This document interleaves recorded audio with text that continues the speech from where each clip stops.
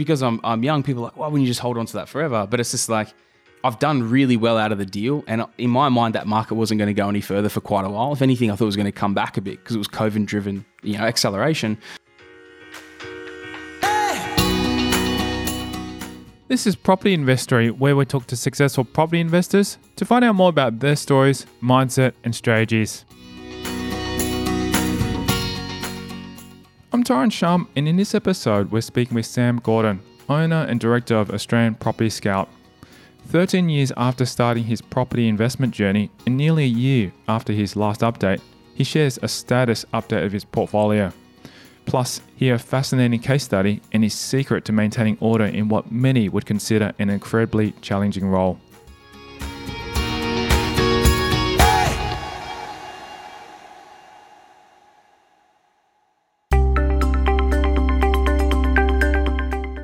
The last time we caught up with Gordon, he was aiming to have 31 properties in his portfolio by 31 years old. Now, 32, he's back with an update that's sure to smash expectations.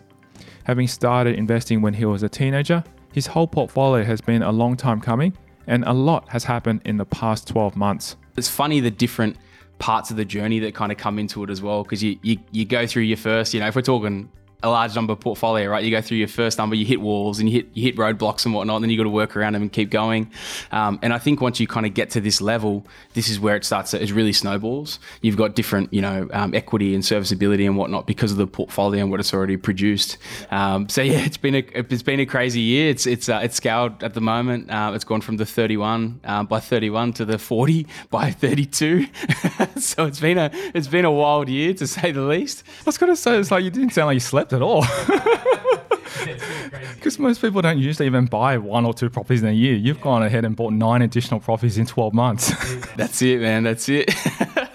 What brought that on? Because I think when we last spoke, you mentioned to me that, okay, I'm going to take a bit of a break. I've achieved what I've wanted to and build a substantial portfolio, which is substantial. For most people out there, having that many properties is, a dream come true.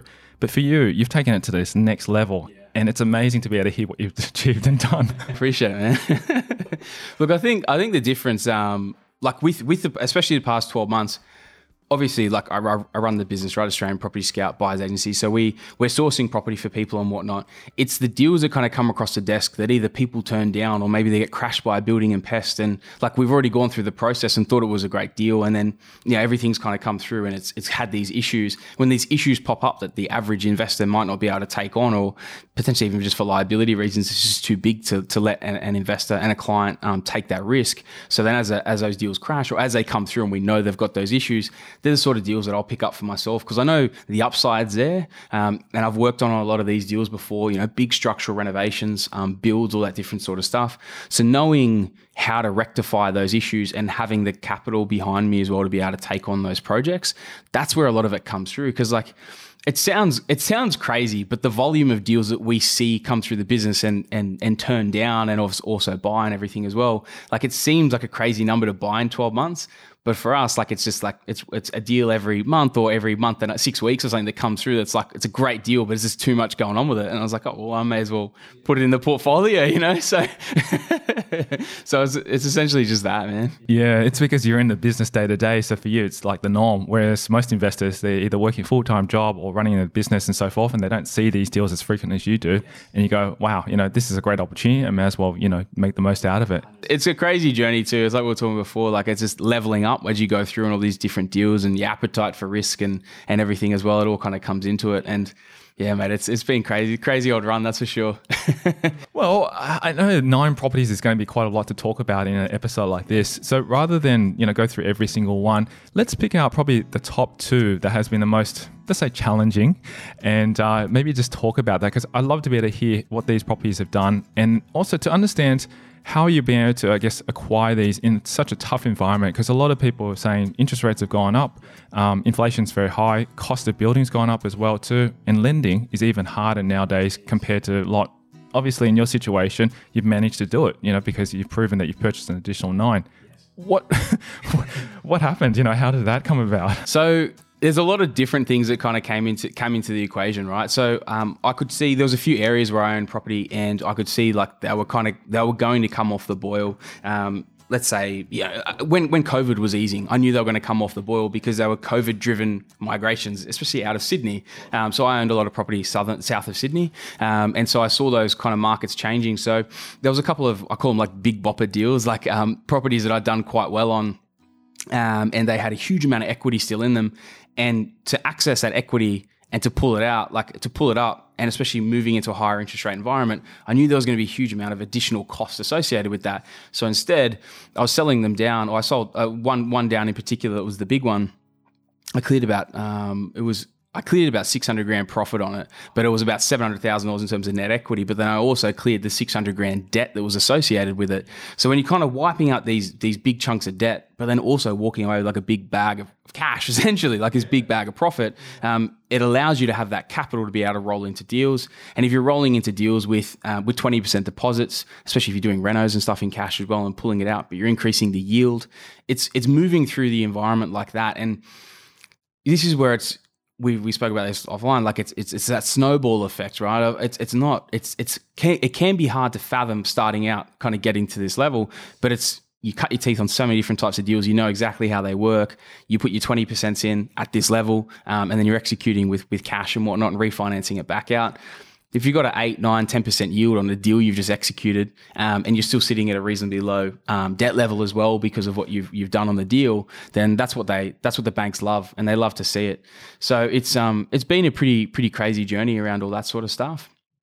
But that's essentially how it all moves along. And a lot of people are averse to selling property, especially like, I'm 30, what am I now, 32, 30? I actually just had my birthday on Monday, so I'm 33. Thanks, man. But you know, like, because I'm young, people are like, why wouldn't you just hold on to that forever? But it's just like, I've done really well out of the deal. And in my mind, that market wasn't going to go any further for quite a while. If anything, I thought it was going to come back a bit because it was COVID-driven, acceleration. So it's like recycling the debt and pulling that equity back out. It just made sense to then go on to the next phase of the portfolio. So it's making changes like that. That's what really, can take things to a different level. And that's what I heard. A lot of successful property investors who've been able to take that to the next level, they've had to make some hard decisions to sell either underperforming assets or, take the profit from something that's really good at this point in time because of the market, and then, move on. Because I know a few investors who've also got substantial portfolios. In the Sydney boom back a while ago, they sold their properties here and then took that cash to be able to reinvest back into Queensland before the boom up there happened. And they acquired quite a number of properties, and they're much better off than holding just one property. So I did exactly the same thing, so I know exactly what you're talking about. It's kind of like, that velocity of money, the multiplier. Like, what are you doing with you can leave it in there, and it maybe do something for you, or you pull it out and put it somewhere else that is going to do something for you, and keep multiplying and building. It's all about the compounding, right? Leveraging it. And so you turn it from 1 to 9. Yeah, that's it. Which is a better result, I think. I agree, mate, completely. And I guess in terms of average size of the deal, what kind of value are we sort of averaging in terms of these deals that you're purchasing, or they vary? They do vary. They vary a lot. So probably the bottom end of what I work in is kind of around, say, circa 300 grand. A lot of the time, the 300 grand ones are the ones that I might be doing decent renos on as well to push them up to 500 grand reno, value or something post reno, up to probably deals like in terms of purchase price and whatnot, up around about 600. So it kind of ranges between the 3 and 600. We invest in a lot of different markets, so I see a lot of different opportunities. And it really just all depends what comes through and what makes sense as well. And are you doing it all over Australia, or do you focus on specific states or markets at this point in time still? We buy all over Australia, and I invest all over Australia as well, but it's always specific markets within those locations. So at any one time, there's different areas that are growing, there's different areas that are falling. A lot of people have this thought or this view that the Australian market moves in this one direction. And yes, during COVID, the market kind of all went up. But now you're looking at in the post-COVID sort of era, and you look at last year in Sydney and Melbourne had significant falls. Even Brizzy came back a bit as well. But you look at other cities, you got your Adelaide's and your Perth and a lot of regionals and whatnot that actually had significant growth. And if you actually drill down into the micro levels of it, the cities look like they did about 10 to 15, but certain areas did 25 to 30% growth in a year where most of the country fell. So it's I guess to answer the question, we buy all over Australia, but it's specific pockets that'll produce the best results is obviously what we're focused on. So really try and find those ones that actually produce the results, and obviously chasing those markets is probably the ideal thing rather than just sit and hold on one market and that's it. Definitely. You spread the diversity, so you're kind of always moving in different ways. So coming back then to say, let's just choose two of the properties. Which ones have you so far purchased this year that you're currently doing? Say, maybe just talk a bit of background about one or two of them that have been so far a reno or a structural, etc. Give us some background history on one of them. Probably the biggest one, because I know we're talking about the big renos that we're doing and whatnot as well. The biggest one was I bought these two properties side by side, and one of them was in okay nick, and the other one was a bomb site. It was no good. We couldn't believe people were actually living in there. Yeah, it was considered a knockdown. So it went under contract for $350. They did the building and pest and crashed it. This was off market as well. It was sold to someone like internally within the office that I bought it from. The building and pest came back and they crashed it and they brought it to me as a block of dirt. And so I went and inspected it with my building and pest inspector and my builder, and we went through it all and we worked out that we could essentially rebuild this house. And the ballpark would have been somewhere between like 150 to 200, which isn't that far off a new build, right? A new build, let's say a 4x2, you're probably looking at around 300 to build something like a 4x2. So you're still probably, 100 to 150 less. But the difference is, this is in Queensland, right? In Brisbane, you do a deal like this and you rebuild and you have, legal height underneath and you have essentially split level home and stuff. You can rent those for between 650 to 700. So I was looking at this deal going, well, I can rebuild this property. Yes, it's going to be a big chunk of change to rebuild it. But instead of knocking it over and building brand new, it was actually 100 grand in front and my rent was going to be circa $200 per week more. So I was able to do this on that deal. So negotiated extremely hard on the building and pest, pretty much ran them through the model that I was going to be knocking down and rebuilding it. Was able to knock 100 grand. It was circa like 100 grand off the price of what this previous contract had been. And I bought that one for 250. So it was the craziest thing about it as well. The dude was in a bit of financial pressure. Like he was trying to get out of it quickly. Like he knew he was taking a haircut, but he needed to get out really quickly. He had a primary residence in Sydney and with big debt. And the one that was next door to it, like he owned the two. So the other one was fine. It was a good little play. But yeah, this one I bought for that. The craziest thing about this deal is it's actually it's 814 square meter block, corner block. So it's also strata title. So I'm going to strata title off a corner block and build on that one as well. And then, own the other one. So I'm trying to make a decision. We're running the numbers at the moment with the builders. Like, whether I'll build on this thing and sell it, or whether I build on it, build specific, purpose build and hang on to it as a rental as well. So it was a bit of an insane deal. Minimum rental yield, even if I hold the thing as is going to be around about 10.5 to 11% as a yield. So it's pretty strong, and there'll definitely be a few hundred grand in terms of uplift as well. But again, it's a crazy deal. You know what I mean? Like we're not paying market rate. We picked it up quite cheap, but then also being willing to put that much into a reno that's fraught with a lot of possibilities on it as well. That's the challenge. A lot of people go, you must be crazy to put 200,000 into a reno. If it's up in Queensland, in a smaller, you've only spent 250k on this one. It's like, wow, what for? Now it makes all sense because most people don't usually spend that much. But I think you've obviously run the numbers to make sure it stacks up. Yeah. Plus, there's even more upsides. You said you can even strata title to get another upside of potentially selling that off to get your cash back. Yeah. So it looks like you've really gone through it and saying, okay, there's lots of different opportunities. Whereas most people go, yeah, it's just a buy and hold kind of thing. Well, the crazy thing as well was like 350 was considered a discounted price. So to then get it for 250 and the 200 let's just say it's worst case and it is a 200 because that's where we're running. Like best case was 150, worst case was 200. If different things needed to be fully replaced, and we're actually going through the reno at the moment. It's already started. But let's say it's worst case at the 450 in terms of 250 purchase with a 200 grand reno. That property on completion, even if I didn't build it, just having that size land content as a corner block, like that's a $650,000, $700,000 home. So it's like it seems huge, and like yes, as a reno cost base, it is huge. But like when you work out all the numbers, it's an absolute no brainer. I mean, if you're the value of the home is worth $650 after your reno, you literally have got it way under market cost, and also too, you factor that in. So you literally could say that you purchased at $450 instead of worth at $650, which is it's a no brainer, which makes sense. Like I guess it's a risk appetite and risk profile for each investor because, as you said, your investor wasn't initially interested in doing it because of the fact that there was too much of a risk. But because you've got experience and you've got 30-odd properties under your belt, you've done multiple developments, you've done multiple renovations. And I've already got the team there as well. You've got a team as well. That's already done not as hectic renos, but pretty close, like pretty gnarly ones as well. This is definitely the top of the pile, but I knew I had a team that could execute it for me as well.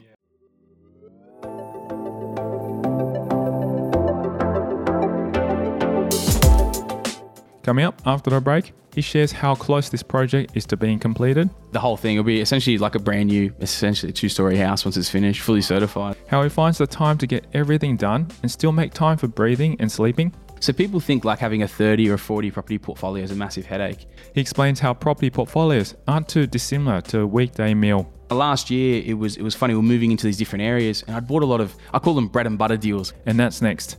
I'm Tyrone Shum and you're listening to Property Investory.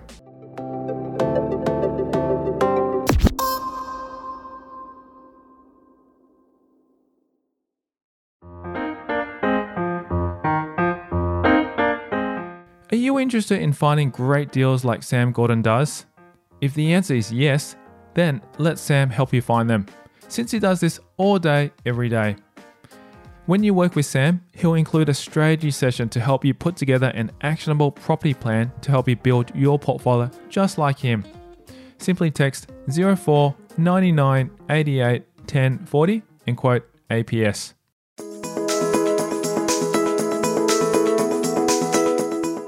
Thanks to his incredible team with the renos and his discounted purchase prices, Gordon is no stranger to getting a property up and running quickly.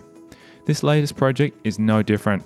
We're around about halfway through now. I've probably got another about 2 or 3 months to fully finish it off. So essentially went through like a rebuild process of the structures of the home and then essentially like a full internal fit out, again, of the living areas kind of up and down as well. So you literally gutted the inside to remove... Oh, everything, man. Everything. Yeah. It's 200 grand, dude. It's a decent chunk. So it's the whole thing. It'll be essentially like a brand new, essentially a 2-story house once it's finished, fully certified. So are you saying that the reason why you kept it was because structurally the whole building itself was strong?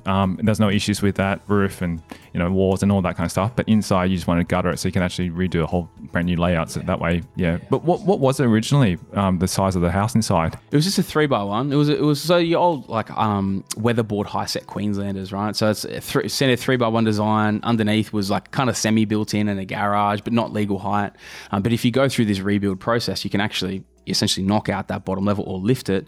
And that's what you're going through. So you go through the lift, you rebuild, actually rebuild the lower level stumps and structures and whatnot there as well. And then kind of you can get that certified as actual additional living space. Put the carport out the front. So you don't need the garage, you put the carport out the front and then you've essentially got a 3x1 and then a 3x1 underneath as well. And it's pretty crazy. That is phenomenal. So downstairs, was it always enclosed off before? Like it was, yes. Oh, so all you're doing now is you've ripped all the walls up, lifted it up, re-stumped it and then get legal height. How much more did you guys have to lift it up by? It wasn't actually that far off. So 2,400 is your legal height limit, right? I think it was running about 2,250 to 2,300. You'd be silly not to do it.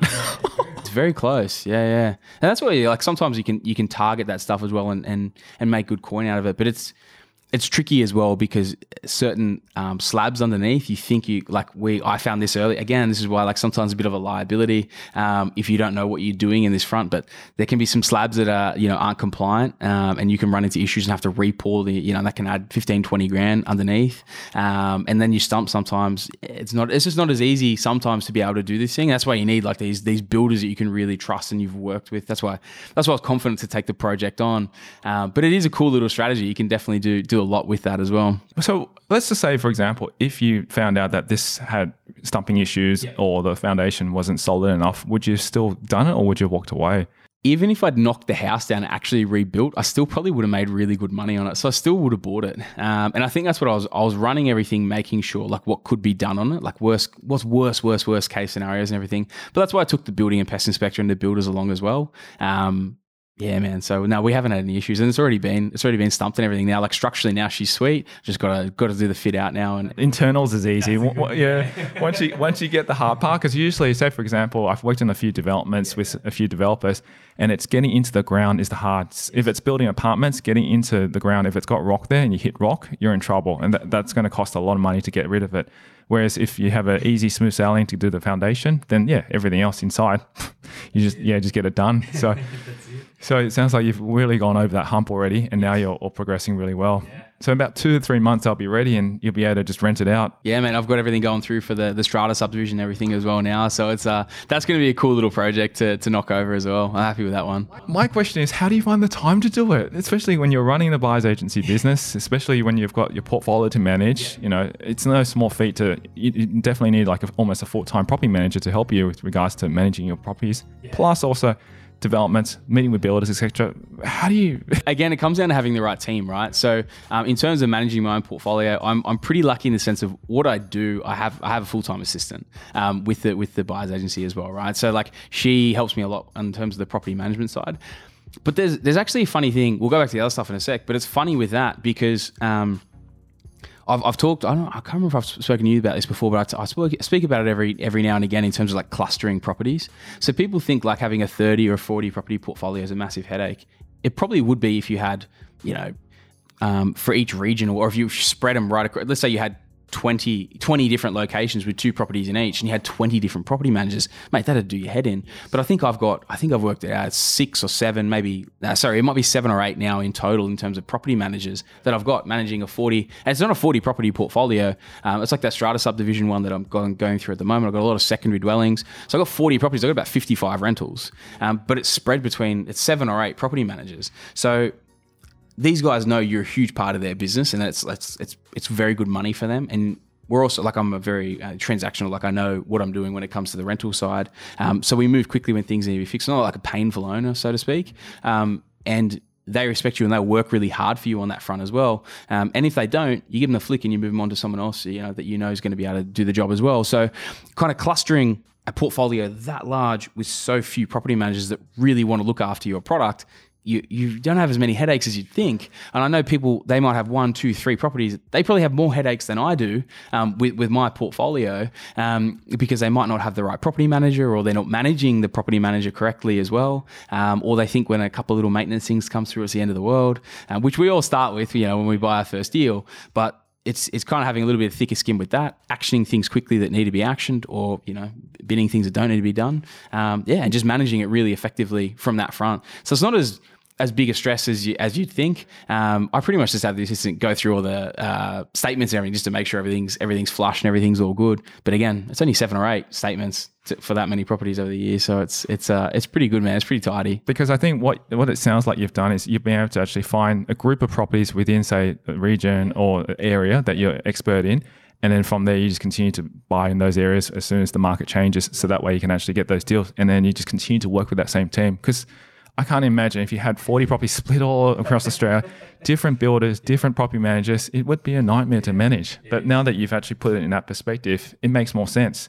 So that's the reason why you've intentionally chose those areas, because depending on the market cycle, you go back and buy more eventually. That's it. Yeah, for sure. And you've got those different people that you trust in there. It's the same thing you said before about like, how do you find the time to manage the builders and this and that and everything. And like, realistically, the builders we use, like I use the same builders, pretty much cover me per state for the states that I operate in, which might be 3 builders across the whole country is all I need to deal with. They prioritize everything they do with us because we do so much business together. They always look after us. A lot of the time there's some quite decent builders that we work with. We're pretty well their only client, or one of their only clients, because there's so much volume that they know if they do a good job, they keep this and they just work on our stuff. And it actually works really, really well. So they'll do our renos and they'll do our builds. And it's just that continual thing. So they just run everything for us a lot of the time. So we'll work with them a bit from the project management side. We've got an in-house project manager as well. So a lot of time, I need to do very little like liaising with the two of them, and then they'll run everything, and they run everything for the clients. And then for me, I say, just look at me as a client, just run my stuff as well. So it's just like it all goes through, and yeah, man, it works awesome. Like I love it. It makes sense. It's such a smart strategy. So basically, all your clients would probably also use the same resources and tools as you are, because that's how you get the volume through. And then whenever you have a job for one of your properties, you'll send it across, and that's the reason why the builders like working with you, because there's enough business for them. It's pretty much full time for them. That's it, man. It is. It definitely is. So that renovation sounds really amazing. Any other ones you want to share? Maybe a second one that you've recently been working on? I've actually built in, it's actually quite funny, man, because I've built in quite a few of those similar style of deals. Maybe not on that level, but where the ones come through and they might be decent little renovations. So we do quite a lot of even like the secondary dwelling builds we're kind of talking about. Maybe not always like the strata, so actually putting it on its own title, but secondary dwelling sort of style deals where you're achieving those higher than average cash flows. You know, you got 2 rents on one title, different things like that. Especially in an environment like now, they're high interest rate environment. You know, these are one of the only plays that's coming in with a significant cash flow. So kind of last year, it was funny. We're moving into these different areas, and I'd bought a lot of, I call them bread and butter deals, which are your growth properties. You know, great location, buy them below market value, all the good stuff on that. But they don't have that additional lever to pull for the cash flow. So they're great for, I look at them, they're my foundations, we build the portfolio on. Yeah, so you kind of scale with that. But then when they've done their growth run, it's kind of the same as the one I sold south of Sydney. When they've done their growth run, I sell them off. And when I sell them off, I can either re-leverage into more deals or I use it for debt reduction. So a lot of people would look at portfolio my size and go, shit, he's got let's say a little over 20 mil portfolio. He's probably got, 15 mil worth of debt. But I'm actually sitting at less than a 50% LVR. And it's because I go through debt reduction and work it like this and buy in the right markets that grow. So I'd accumulated a lot of bread and butter style deals during 2021. So especially, it was a lot of different markets starting their growth cycles. I was buying in quite early. I was accumulating a lot of those. And then this year, I knew interest rates were going to start making their run. I was like, I'm going to start building in some additional cash flow. So I started moving towards more of these cash flow deals as well, building those into the portfolio, moving through the execution. So like a large number of them would be very similar to say, a deal that I'll probably explain to you now would be low. Thinking exact numbers, I'll just pull a deal out that I'm thinking of right now. $325 purchase price. $15,000 reno that went into it.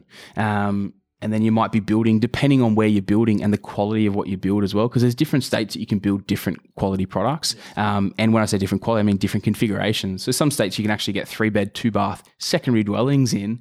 You rent them for like the same as like a 4-bed, 2-bath in the same area because they're brand new. And so you're getting like this huge income stream off this one asset type. And so, we I've run through quite a few deals like that. And so you might be building, again, because it's a bigger build, and you might be building in brick on a slab, but a 3-bed, 2-bath. So you've also got an ensuite and bigger unit. So you might be building more in the high 100s for a product like that. So, all in you might be say 500, 550, but you're getting, 800 plus a week and you're pulling above 8% yield. You've got these 2 dwellings and they're both, one's brand new, one's in good nick. So you've got depreciation side as well. So literally, you might be sitting at 10 grand a year net passive, but then you've also got depreciation on it. So like you declare the whole thing, but you're writing a massive portion of it off as well. And so I just kind of went through a bit of an accumulation of those sort of style deals, normally like bigger renos than say like a 15K one.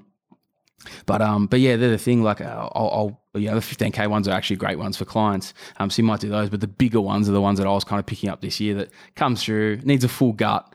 Might not have anyone in the books as like, it's a $50,000, $60,000. You might strip the whole thing out, 2 new bathrooms, kitchen, full repaint, refloor, full kit and caboodle on these things. That's a bit too much for, the investor. They might go, it's a bit too much they want to put in. A bit too much, especially on like a little project like that where they're putting in the extra for the secondary dwelling as well. And, building those out. And again, those kind of 8% plus yields, depending on the areas, because some of them that I'm doing are like right near the beach. So you're doing right near the beach, I might take a slightly lesser cash flow because I also know it's for one, exceptional growth location, but also in a very desirable location, pocket beach-wise and whatnot as well. So I might take a slightly less on the yield because I know I'm going to get an above average growth rate on that thing as well. So it's just been, it's a funny accumulation of that sort of stuff. And like I was saying, picking through the stuff, it's like, it's probably a bit too big for a client. I'll just kind of pick that thing up. So you mentioned, say your portfolio is at about 20 mil at the moment. What kind of rental or average return you're getting across the portfolio at the moment? Because if interest rates are going up as they've gone up close to the 7 mark, does that, the portfolio, I'm assuming, covers enough of all the debt and so forth to be able to do what you need to do? Yeah, so my portfolio is still very, very positive, like very heavily positive, even though we've had a lot of obviously increases in terms of rates. The amount of cash flow that the portfolio generates, because obviously as well, I've accumulated so much over the years that a lot of my stuff, like I said before, is at a very low debt level. And then I do these higher than average cash flow plays as well. And some of the deals that I've bought that when I did the deal were, maybe 8 or 9% in terms of a yield, there's been so much rental growth as well, price growth and rental growth, that now those things are 8 or 9%. With the rental growth come through, they're now at like 15%. I've got some now that on purchase price are over 20% yields. And this is where a lot of people, they take that short-term view of like, oh, it's only 7.5 or maybe it's 8 or something like that in terms of percent. And they deliberate on it. And it's like, you got to look at like, what's it going to be sitting at in 5 years? And when those rental rates go up, because that's one of the big things. And I think a lot of people have missed lately the fact that when inflation rises at a pretty intense level like we're going through at the moment, a lot of the time rents, which is a household expense, also climb quite rapidly as well. So it's almost like it's a double-edged sort of thing here, which is there's good and bad that comes with it. So everyone's focusing on the bad side, but I'm looking at the good side of it going, this is awesome as well. Because that's the thing, it's time then really. The longer you have your portfolio, the more it actually grows. Yes. And especially when you set debt reduction, due to the fact that it's capital growth, you've been paying down the debt as well, that allows you to have a really, really positive portfolio. And it's just a matter of time. If you said 13 years, that's not long at all when you compare it to how many other people study in medicine for 15, 20 years. They could have built a portfolio like yours and not have to even work. It's crazy what you can achieve in couple of years and then in 10 years. What you can achieve in a decade if you commit to this thing is, honestly, mate, it would blow almost everyone's mind. If you literally mapped it out properly of we're starting with this amount, this is what we do. If you really committed to it, what you can do in 2, 5, 10 years is insane.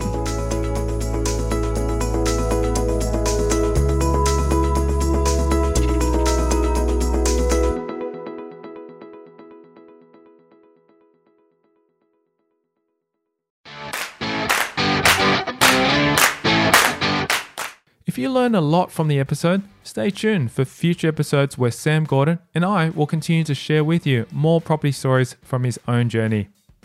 Also, did you know when you work with Sam, he'll include a strategy session to help you put together an actionable property plan to help you build your portfolio just like him.